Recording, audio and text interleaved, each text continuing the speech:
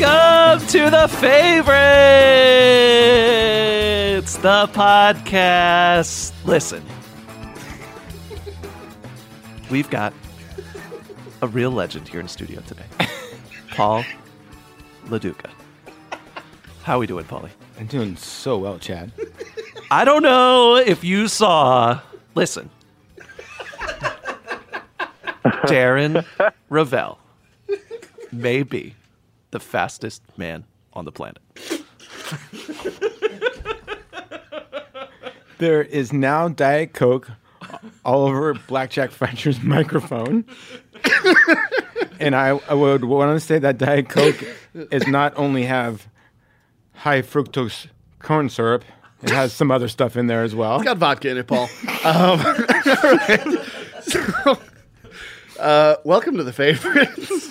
This is a new experience because for the first time ever, me and Paul are in studio together, looking each other in the eye as we do this. You're an ugly son of a bitch.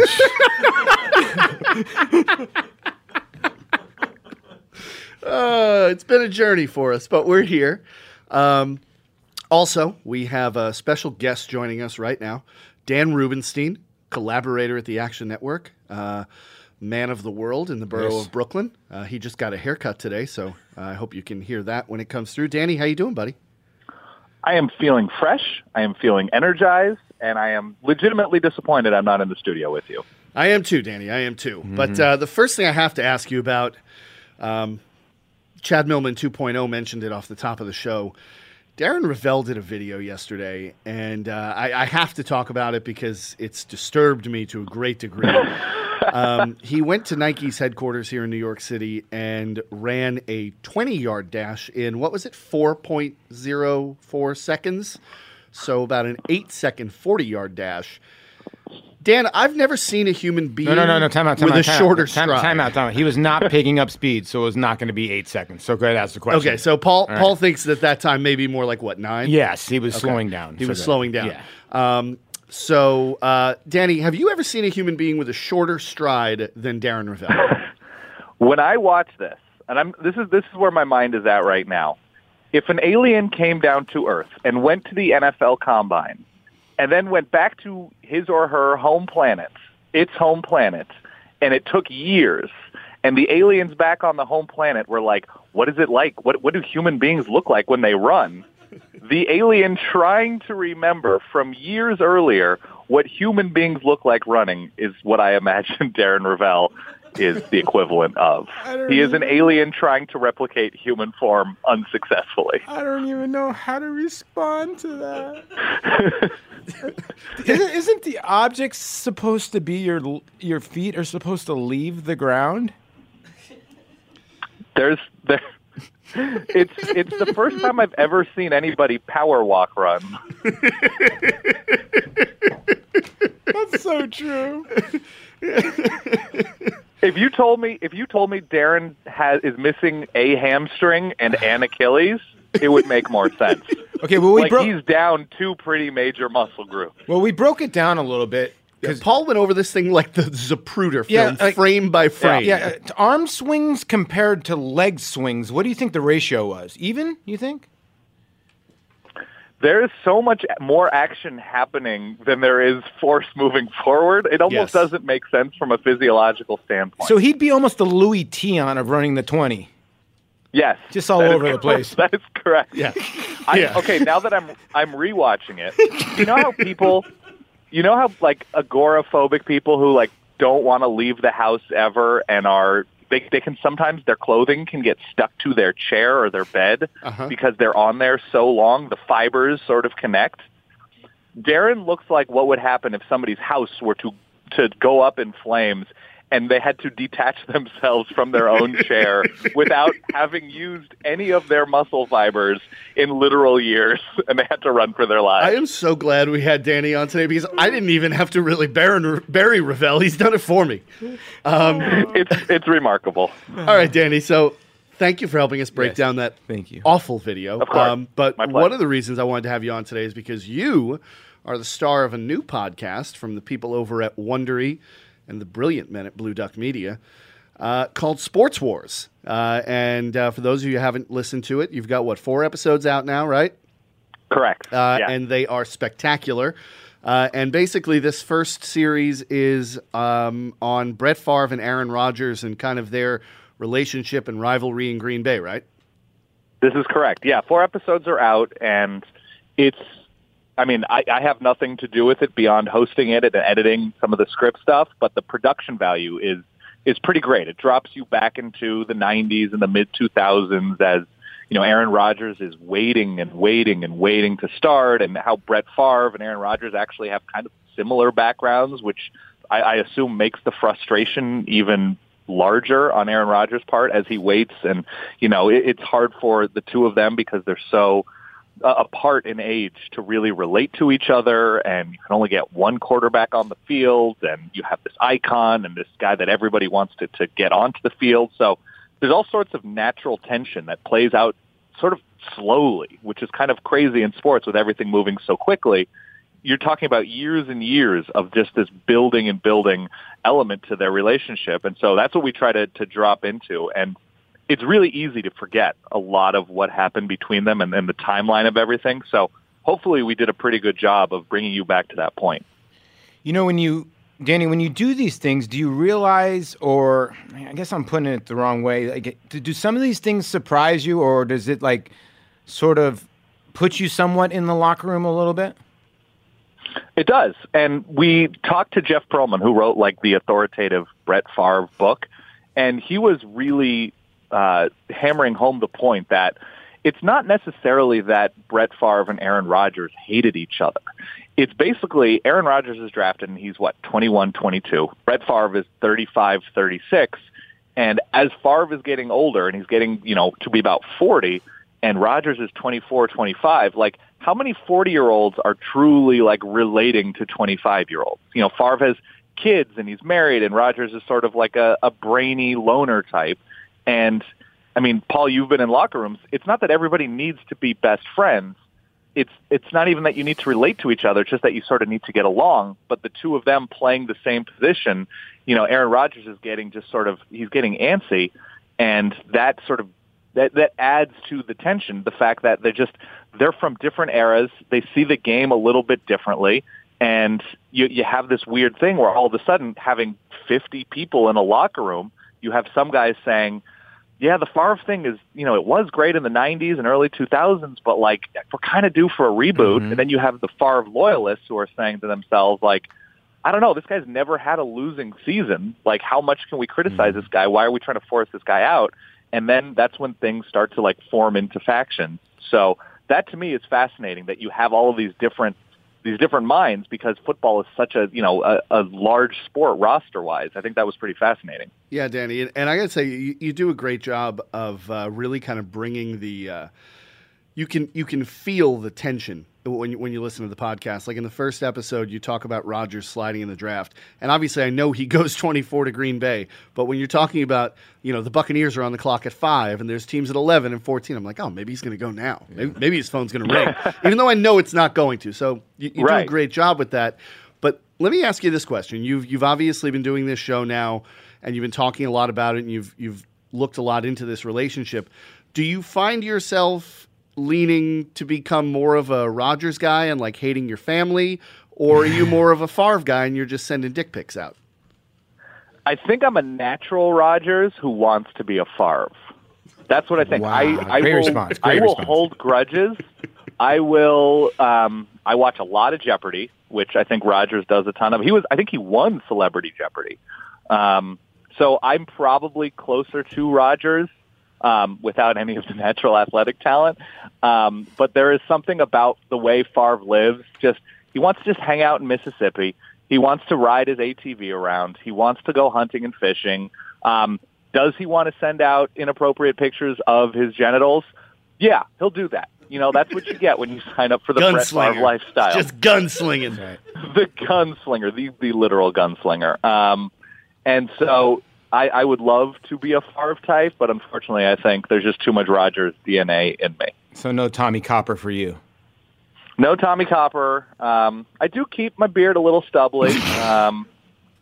I don't own any Wrangler jeans, but now Paulie's spitting all over himself. Yeah, me spitting all yeah, over. I'm so sorry. What I Favre want is actually more sympathetic than I would have thought when I first started this project, though. That's what I wanted to ask you, because what I try to relate to people in sports is, listen, when you were just saying to me, when I was the catcher with the Dodgers and I got traded in 2004, I was completely upset. But I ended up realizing the guy that behind me was David Ross, and the guy behind David Ross was Russell Martin. So they weren't going to pay me.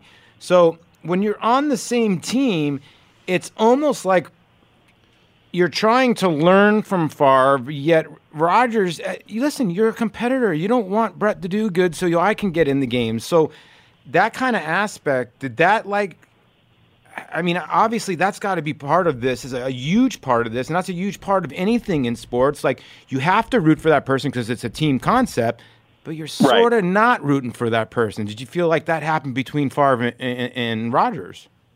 Oh, definitely. There was definitely an element of Rodgers feeling opportunistic if Favre was struggling like he did early on when Rodgers was there, where it was like, okay, maybe it's time to move on. Maybe like the message is clear, and like we're not. I don't know how old you were when you were traded, but at this point, Favre is like 37, 38. The time that Rodgers takes over. So there's definitely an element of, especially 10, 15 years ago, when you don't have quarterbacks playing at that high a level like we have now with Tom Brady. That it's sort of clear that like Rodgers is seeing the opportunity because guys ahead of him, Favre ahead of him, was not playing all that well. I don't think Rodgers ever wished injury on Favre. No, but the fact is, when Rodgers arrived, the Packers doing well. They won a bunch of NFC North titles. Like, again, they didn't have a losing record. I think they went 8-8 in 1999. But aside from that, it was always a winning record with Favre starting. And much to what you're talking about with having David Ross and Russell Martin behind you. By the way, what a catcher room. Paul it's David pretty good. Ross? Another guy in there, if anybody will remember, was named Geronimo Gil. He actually caught for the Orioles for a little bit, but that was all Mike Scioscia. He made two of us catchers. He made Russell and I a catcher. That was the worst decision the Dodgers ever did. They let him go and they let all of them go to the Angels staff, and they let you go. Oh, thank you. Well, Danny, last question I've got for you about the podcast. Which new episodes, by the way, come out every Wednesday and Friday. So make sure you subscribe, download, leave 5 stars. It's awesome, it's people. A wonderful awesome. podcast. The last question I have is, do you find it somewhat ironic, knowing this story, that at this point in his career, Aaron Rodgers kind of turned into Brett Favre a little bit, no? Yeah, there are definite elements of that. And that Bleacher Report story came out a few weeks ago, and some of it was anonymously sourced. Some guys put their name on it, which I always do appreciate. Greg Jennings gave some interesting quotes. But yeah, a lot of it, you look back at like the Super Bowl that Brett Favre had, and he was changing plays at the line, even though his coach was like, just play conservatively early on. He ripped off huge plays, and Rodgers is doing similar things to that. And as Favre got older and it became more difficult for him to relate to players, he like went off into his own corner of the locker room, had his own chef. And, there are stories about Rodgers sort of having his guys, and if you sort of cross him or if you're not fully on board, or if, like there were players that were showing loyalty to Brett Favre when they played against each other, Rodgers completely cut them out of all communication. And I think it's just sort of, there's part of it that it's a natural evolution of guys that as they get older and as they're crazy successful athletes, like they just become so single-mindedly focused and don't have time to just be a friend to everybody. And I get that from both Favre and Rodgers' perspective. Sure. And even on the field, Rodgers started off as sort of this by the book, going through his progressions, going with what the playbook told him to do. And now you watch him, and he's just like in the huddle, changing everything, telling an offensive lineman to roll out with him this way, even though that's not in the game plan, and still just executing incredible plays. So, yeah, there's definite overlap, but I think that sort of speaks to how successful each of them have been. Right. All right, so once again, the podcast is Sports Wars by Wondery, Blue Duck Media. Go download it. Subscribe. It's a great show. You will not be disappointed. You're going to love it. They've got other great stories in sports coming up, including Michael Jordan and Isaiah Thomas, Roger Federer and Rafael Nadal. Lots of great rivalries coming up. Russell Martin, Paul LaDuca. That one's coming too. That one's coming my God. too. That's too hot for podcast. Actually, I think it's Mike Piazza and Paul LaDuca. There's a lot of heat there. Oh my God. I got a way better mustache than him. Sure do. All right, so Danny, this is normally where I'd let you go, but I'm not going to let you go just yet. Yes. Did you already put it in there? Oh, my man. Loaded Our Diet producer Cokes Antonio coming just brought me another Diet Coke with vodka in it. Thank you. And he poured it in by himself. Thank you. What a gentleman. Danny, I'd normally let you go here, but I'm not. We're going to talk some NFL draft, and I want to keep you on. So, obviously, the first round of the draft is tonight. Kyler Murray is widely expected to be the number 1 overall pick to the Arizona Cardinals. Do you think there's any chance that doesn't happen? Yeah, I mean, I think there's a chance, a team like the Raiders could swoop in. They have a ton of draft capital, and they're looking to sort of have a new face. Derek Carr looks to be not the guy in Oakland/Vegas. So I could see a team like that swooping in and still taking Kyler number 1. And, Arizona has a ton of needs. And so if they are able to get, drop down in the first, get a second and a third or something like that, I think it's possible. But in terms of what I think the favorite is, because come on, this is the name of the show, I still think it's Kyler going to Arizona number 1. Okay, Dwayne Haskins. I mean, we've gone from this guy going to be the second quarterback pick. He might be in the second round. What is going on? Why is he so topsy-turvy right now? I think it's sort of, as the draft is, imminent in the hours and the days leading up to it, I think it's just sort of smoke screening. I think I'd be shocked if Dwayne Haskins either didn't go to a team in the top 10 or didn't see a team trade into the top 10 to grab him, a team like Washington. He is the clear 1 or 2. I mean, if you could make the case for him as 1, I'd be fine with that just because physically he is in a better place than Kyler Murray, who is, 5'10", and still pretty skinny. Dwayne Haskins, his ceiling is special. And the other 2 quarterbacks that are rumored to go in the top 10, 15, 20, Daniel Jones and Drew Lock, there are a lot of good qualities to them, but I wouldn't include special in any of them. They didn't beat good teams. They didn't rise to the occasion in big moments. They were decent quarterbacks for decent teams, and I'm not going to put it past the NFL, who, let's see, was 7-8 years ago taking Christian Ponder, Jake Locker, and Blaine Gabbert in the first round when every college fan looked at those 3 and said, but why? They stink. But why? You should get a bonus star for just bringing up Christian Ponder. Yeah, I could see feeling like that about Locke and Jones. So, Danny, what's the biggest surprise you might think happening? You might see happening in the first round. I think you could see just a crazy run on defensive linemen and edge rushers early, just because there's so many big names, and all of a sudden, if Quinnen Williams goes off the board, 1, 2, 3, whatever, Ed Oliver goes off real quickly. I could see some bigger names going off a little bit sooner. The Dexter Lawrence types going off, Jeffrey Simmons going off pretty quickly, even with the torn ACL. And I think it's going to be a shocker to a lot of people, but I at this point, I am in the camp with everybody else that just let running backs fall. And I think it's going to be a shock to people that Josh Jacobs might be the only running back taken in the top 50, 60, 70 picks. Wow. All right, Danny, thanks a lot for joining us today. I really appreciate it. Again, podcast, Sports Wars, go download it. Love you and enjoy your new haircut. Thank you. Love you too. Pleasure's all mine. All right, thanks, Danny. Thanks, Danny. Thank you. All right, Paulie, so we've talked a little bit of NFL draft. I think we've beat that thing into the ground as much as we can. Yes. Let's talk a little NBA playoffs because a couple of nights ago we saw the Portland Trailblazers close out the Oklahoma City Thunder. Damian Lillard put on an all-time performance, dropped 50 on the Thunder. They were down 12 with a few minutes left to play. They come back.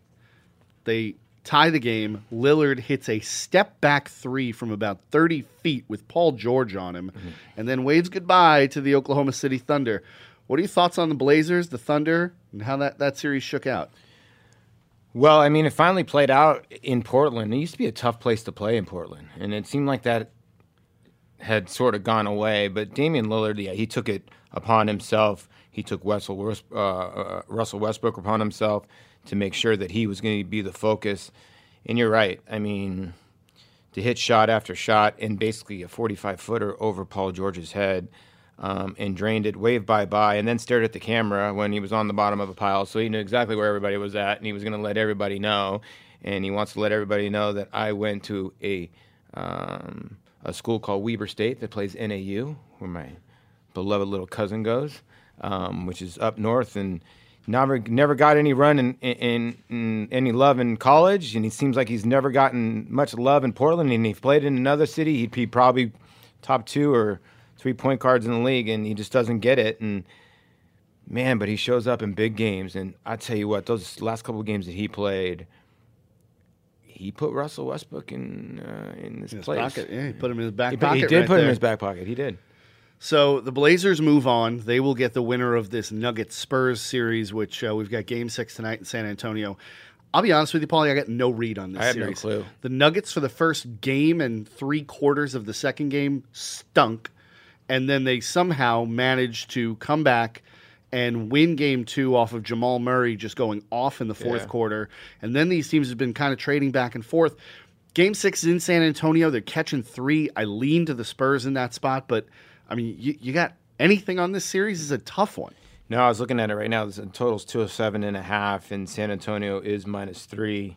And it seems like the public is on San Antonio. I mean, I guess it's the play. Listen, it's a do-or-die It's tough at home. Yeah, and it's a do-or-die situation when you're down 2-3. And it seems like it seems like the coaches have played out. I know we'll get to the game last night with the Clippers and what job Doc Rivers has done. But when you get to the playoffs, the coaches do play out. So hopefully Pop will draw something up. And it's a short number. It's a scary number. They want you to play San Antonio, I'll tell you that. All right, so you just mentioned last night, picked you up at the airport.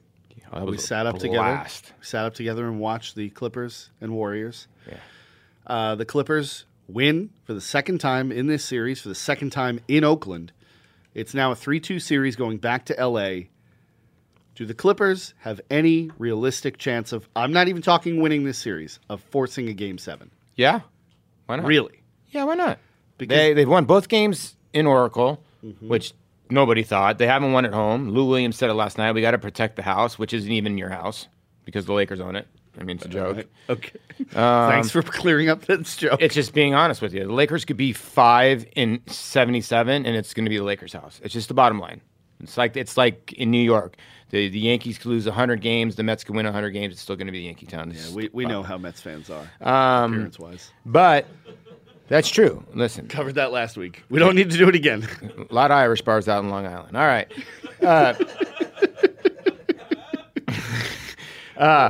What were we talking about? The Clippers and the Warriors.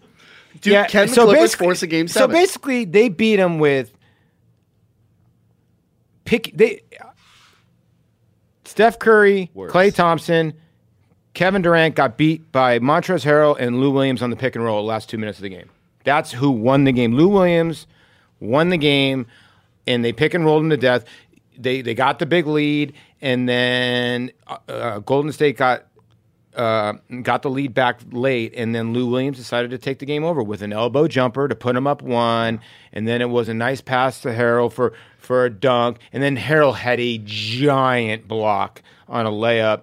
Montrezl Harrell is a really underrated player. He was giant last night, and he's been great this whole series. And Doc, that's what I love about Doc Rivers. When things are working, he left him on the floor. He comes off the bench, and it was those two guys were picking and rolling, and they were scoring at will. And every punch that sort of Golden State threw at them, they came back. And like I told you last night, name another team in the West that's going to win 2 games against Golden State. Regardless whether the Clippers lose this series in the next game, winning 2 games, nobody thought that was going to happen, regardless whether Golden State had Boogie Cousins. No, and I think... Because Patrick Beverly couldn't outshoot my daughter. He can play some defense. Okay. But he can't hit it. Yeah, every time you see Patrick Beverly shooting a wide open 3, it's ill-advised. No, it's short. There's a reason he's wide open. It's short. Never up, never in. No, brother. I mean, listen, I agree with you. I don't think the Spurs or the Nuggets present a real challenge to the Warriors to win 2 games. Portland might get 2. I mean, maybe. If everything breaks right. Maybe. But the Clippers are doing a hell of a job, man. They are? I just think that Golden State has these lapses where they'll lose these games, and then so often the next game they bounce back and they're focused, they're ready. I get it. And that's they're on the road now. It's Game 6. I feel like Golden State comes out and just takes the Clippers to the woodshed. Well, I get it. I mean, like Steve Kerr's speeches that he has are just so inspiring. They're motivational, really aren't they? Hey guys, this would be a good time to turn it up. This would be a good time to maybe turn up the defense, and when we get the rebound, maybe we'll get it on transition and give it to like the 7 best shooters we have in the league, and maybe one of those will hit a 3. Yeah, we were watching the game last night, and they do the inside the huddle thing on TNT, and it was just... I thought he was waiting for somebody to putt on the 18th. Literally, his speech was just in a straight monotone, like, hey guys, this would be a good time to like turn it up right now. But you know what? I mean, what is that? Do they need to hear it? It don't matter. Does it matter who's coaching that team? No, because he's got the vape pen on the side. It don't matter. We all know. It's California. It's legal. Listen. All right, so that's the Western Conference. Let's touch on the East a little bit. The matchups there are set. We've got Philadelphia and Toronto and Boston and Milwaukee. Okay. Let's start with the Celtics. Okay. Celtics sweep the Pacers. They look really good doing it. Honestly, the best they've looked all season. Yeah, without the Oladipo, slow the roll. Any chance they beat the Bucks? I'm going to say no. None. There's obviously a chance. You got Brad Stevens. They play good defense, but the Bucks are rolling. But the Bucks played the Pistons, who really stink. Okay, so now you're going to compare the Pistons to the Pacers without Oladipo? Yeah, the Pacers. I mean, the Pacers are way better than the Pistons. Yeah, it's true, I guess. Pistons stink. But here's my own point. And Blake Griffin didn't even play Joel for half of Embiid that can't series. walk one day, and then We're the not next talking day about the Sixers yet. I thought you said you were talking about the Sixers. Celtics Bucks. Oh, the Celtics. I already told you the Bucks are going to win. It's over. Go to the next series. Okay, moving on. Sixers Raptors. Go ahead. Joel Embiid can't walk. He couldn't walk one series, then he comes out and he's Kevin Durant the next game. All right, so Sixers Raptors. What do you have there? What do you like? Oh, I know you're in love with Kawhi Leonard. You literally want to propose to Kawhi Leonard. No. Yeah, you do. No, I don't. Pronounce your love for Kawhi Leonard now. Look, I think he's probably like the third best player in the NBA. But Okay, who's the other two? LeBron and Durant? Don't say Durant. You mosquito bite son of a bitch. wow. All right. Your words. I think he's probably like the third best player in the NBA. But I like Toronto a lot. I do. I think they're deep. They've got a great bench. But I still like the Sixers. If Embiid is playing every game. If Embiid's not playing every game, this is a waste of time. Like, he has to be on the floor. This nonsense of him sitting 2 games out of 5 out, it has to end. Like, the guy's got to be on the floor. Because otherwise, Toronto is just too deep. But I think this series probably has 7 games written all over it. And you're still sticking with the Sixers winning the East? I think the Sixers win the whole goddamn thing. Oh, my God. You need little clinical help. I think that is the best starting 5 in basketball when they're on the floor together. Yeah, JJ Redick. He scares me. Yeah, JJ Redick should scare you.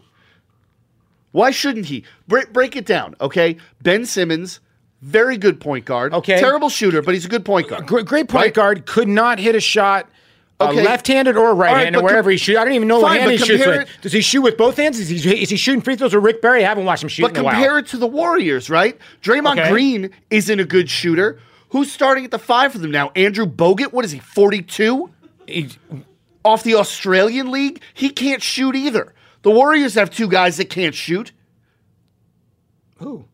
I just told you, Bogut and Green. Yeah, they also got 2 guys who are the best shooters in the league. Okay, Tobias Harris is wildly 3. underrated. Over 40% you mean the from 4 3. points he had in game 1? Jimmy Butler. Tobias Harris had 4 points in game 1. Joel Embiid will stretch them out. Yeah, I like the Sixers. The only thing Joel Embiid's stretching out are those friggin' feet of his. Be careful. Be careful. Thought that was going somewhere else. It was not. All right, so Stretch out the Achilles. that was NBA talk. Let's move on to the Stanley Cup playoffs because that's been a wild Oh, that ride. was really fun, having the under with the Vegas Knights. Listen. Let's just give the eulogy for the Vegas Knights right now. Great season. Go home. You're up 3-0. Great Go season. home. They were up 3-1 in that series. They lose Game 5 on the road. They lose Game 6 at home, where Martin Jones for the Sharks made 59 saves. Game 7 happens. They're up 3-0 in the third period. A bad penalty call by the referee to give a 5-minute major on Cody Eakin. It's a bad call.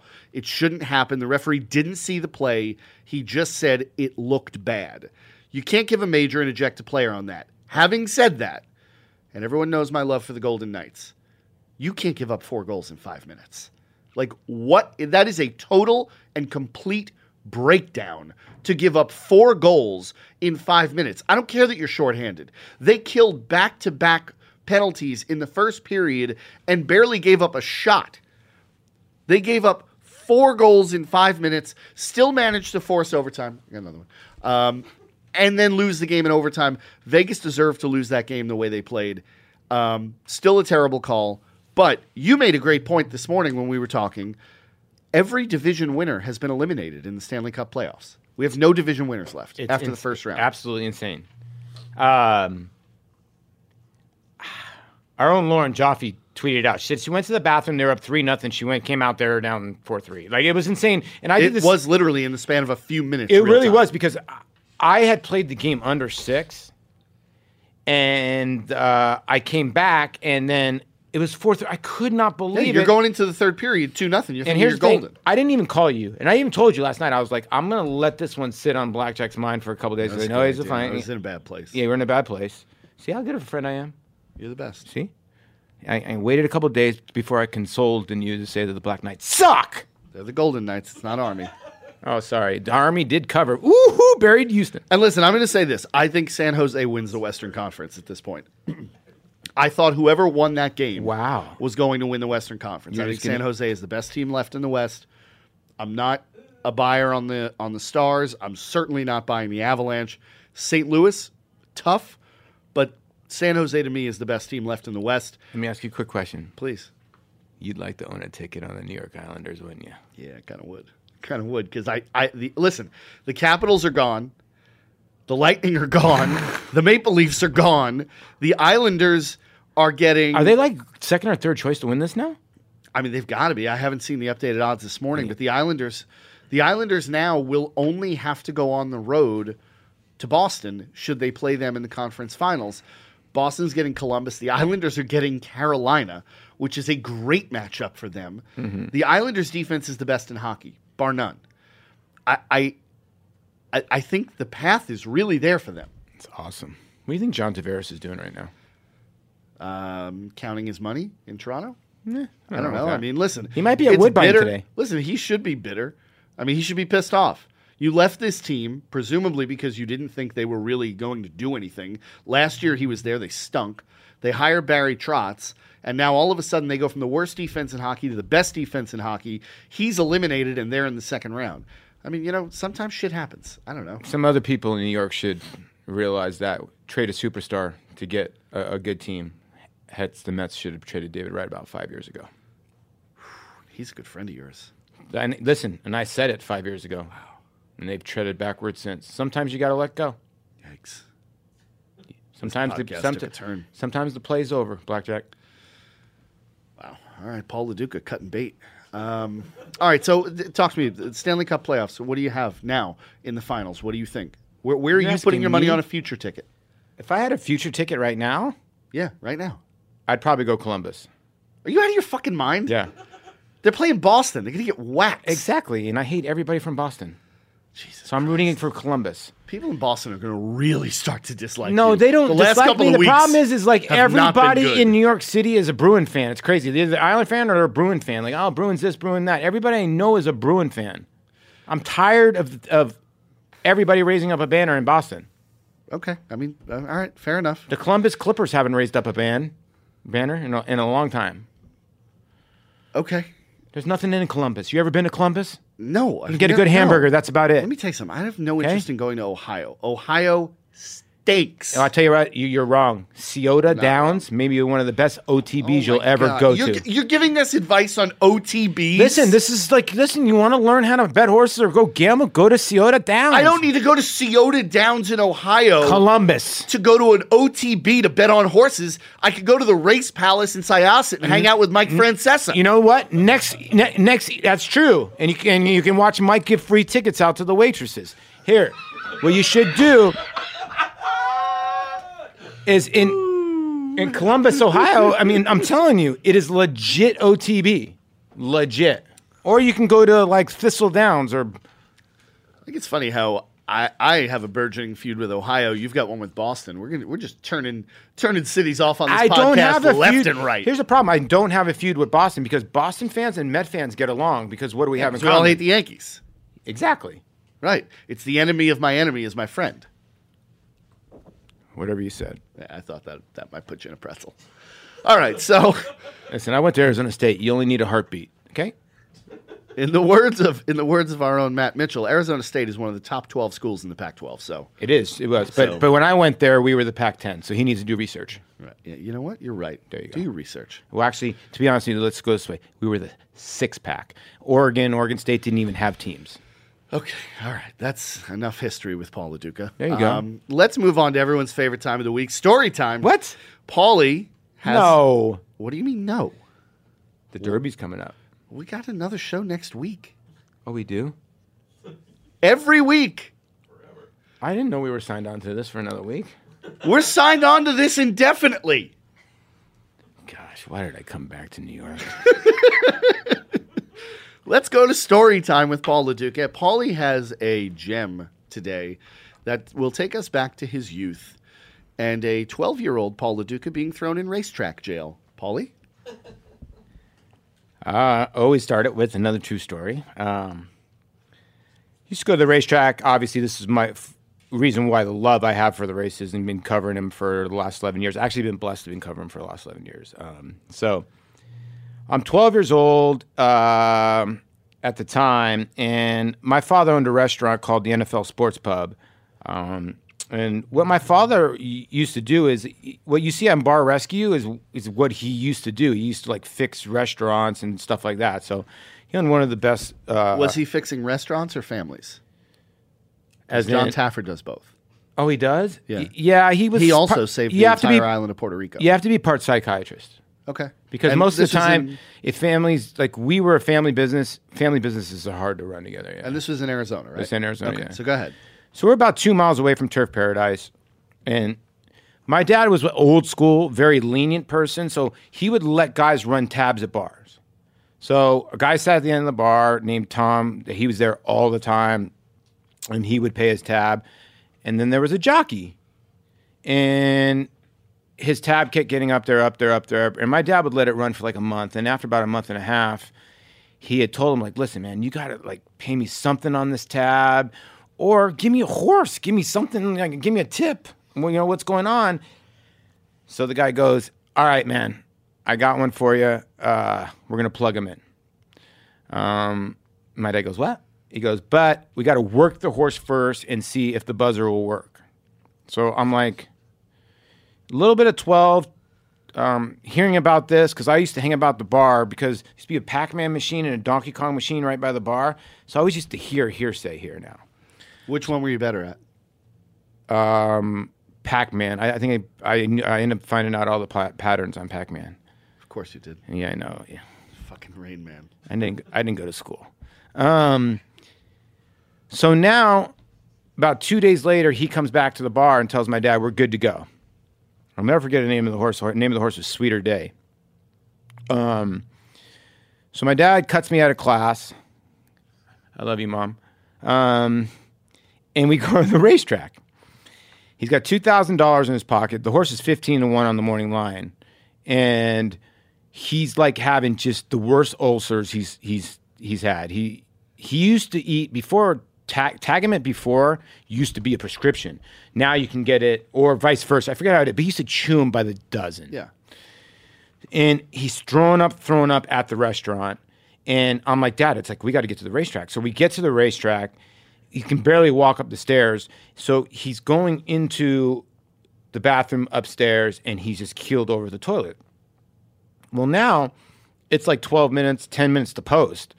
And back in those days, they had security cards on lock, and there used to be a red line that was 15, 20 feet. From the betting window. Yeah, from the betting window. And you could not approach the betting window. Now, if you were under 18. Yeah. Yeah. Now they let you go up there with like your daughter or whatever. They let you bet. They don't care anymore. There's no security guards. There's none of that. Right. So it's now 7 minutes, 6 minutes, 5 minutes. My dad's not coming out of the bathroom. And I'm just looking up. And the horse is like 12, 13-1. So I just run into the bathroom. And I'm like, Dad, just give me the money. He's like, I'm not giving you the money. Give me the money. So now I get the money. I get $2,000. So now I'm trying to look for somebody over 18 that looks trustworthy that will put the bet down for me. So you're 12 years old with $2,000 in your hand in cash. Yes. And you're looking to bet a horse. I'm trying to find somebody over 18 to bet the horse. Okay. And it's just like very crowded day, like on a Saturday. This is when racetracks were really full, especially Turf Paradise. And I just like was like trying to find somebody. I remember asking a guy, and the guy looked at me like a little crazy. I'm like, and then he was like, do you have the 2,000? I was like this. And I'm like, I can't give this guy 2,000. I don't know if he's going to give me the ticket back, this and that. So they start loading the horses in, and it's like 1 through 7. And, you know, when you watch so many races, you know when the bell's about to go off. Yep. So the 11 horse goes in. So I just ran up to the window, and I go, give me 2,000 to win on the 7. And the lady punched a ticket, And she goes, wait a second, you're way too young. And then when she went to like put the thing back in, it went off. The bell went off. Right. So now the ticket's live. The ticket had popped out of the auto-tote machine. So for her to cancel it, she's got to put it back in, hit all these buttons to cancel.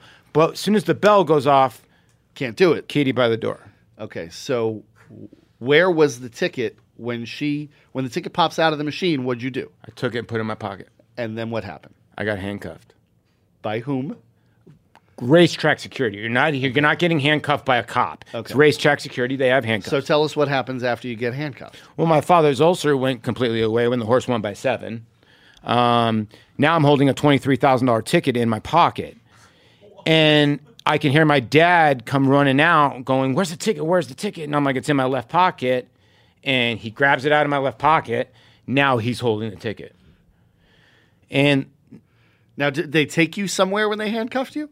Well, whatever you want to call racetrack jail is down there at Turf Paradise. I went down to this thing, and it's just like the security guard, this other guy, and the teller. Now, this poor lady is responsible for $24,000 because it's on her till. Because you got to understand, a lot of tellers gamble. They punch their own tickets, and sometimes they can be short. If they don't get tipped or whatever. Sure. So my dad's basically saying, you got to give me the $24,000. Like, I have the He's ticket right holding here. it. Yeah. He's holding the ticket, which in 2019 wouldn't happen. This would not be happening. No chance they're cashing that ticket in 2019. They gave my father the money. And I'll never forget, we walked outside, and my dad waited for like 2 hours. My mom must have called, I don't know how many times, 40 times. And we're lying because we're not supposed to be at the track. School day. I think my dad might have dropped like Paul had extracurricular activities. I had to go hit some extra golf balls. I was playing on the golf team at the time, and he waited and gave the woman $6,000. She lost her job. She came out of Turf Paradise crying, and my dad said, "I'm like, it was by chance that you punched that ticket. I can't believe they gave us the $24,000, and he gave her $6,000. And I never forget, she cried. She goes, "This is more I'll ever make punching tickets here. Thank you so much." So she was happy. Look at that, Senor LaDuca doing the right thing there. But my picture was on the wall, and I was banned for Turf Paradise from 12 till I was 18. And then you abandoned a car there one time. Yeah, it's in a ditch somewhere there. All right, so that's Paul getting arrested at Turf Paradise.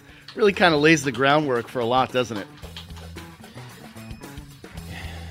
Yeah, you just put a lot of things into perspective. Thanks a lot, BlackJack. No problem, buddy. All right. Feels like it's a good time of any to end this.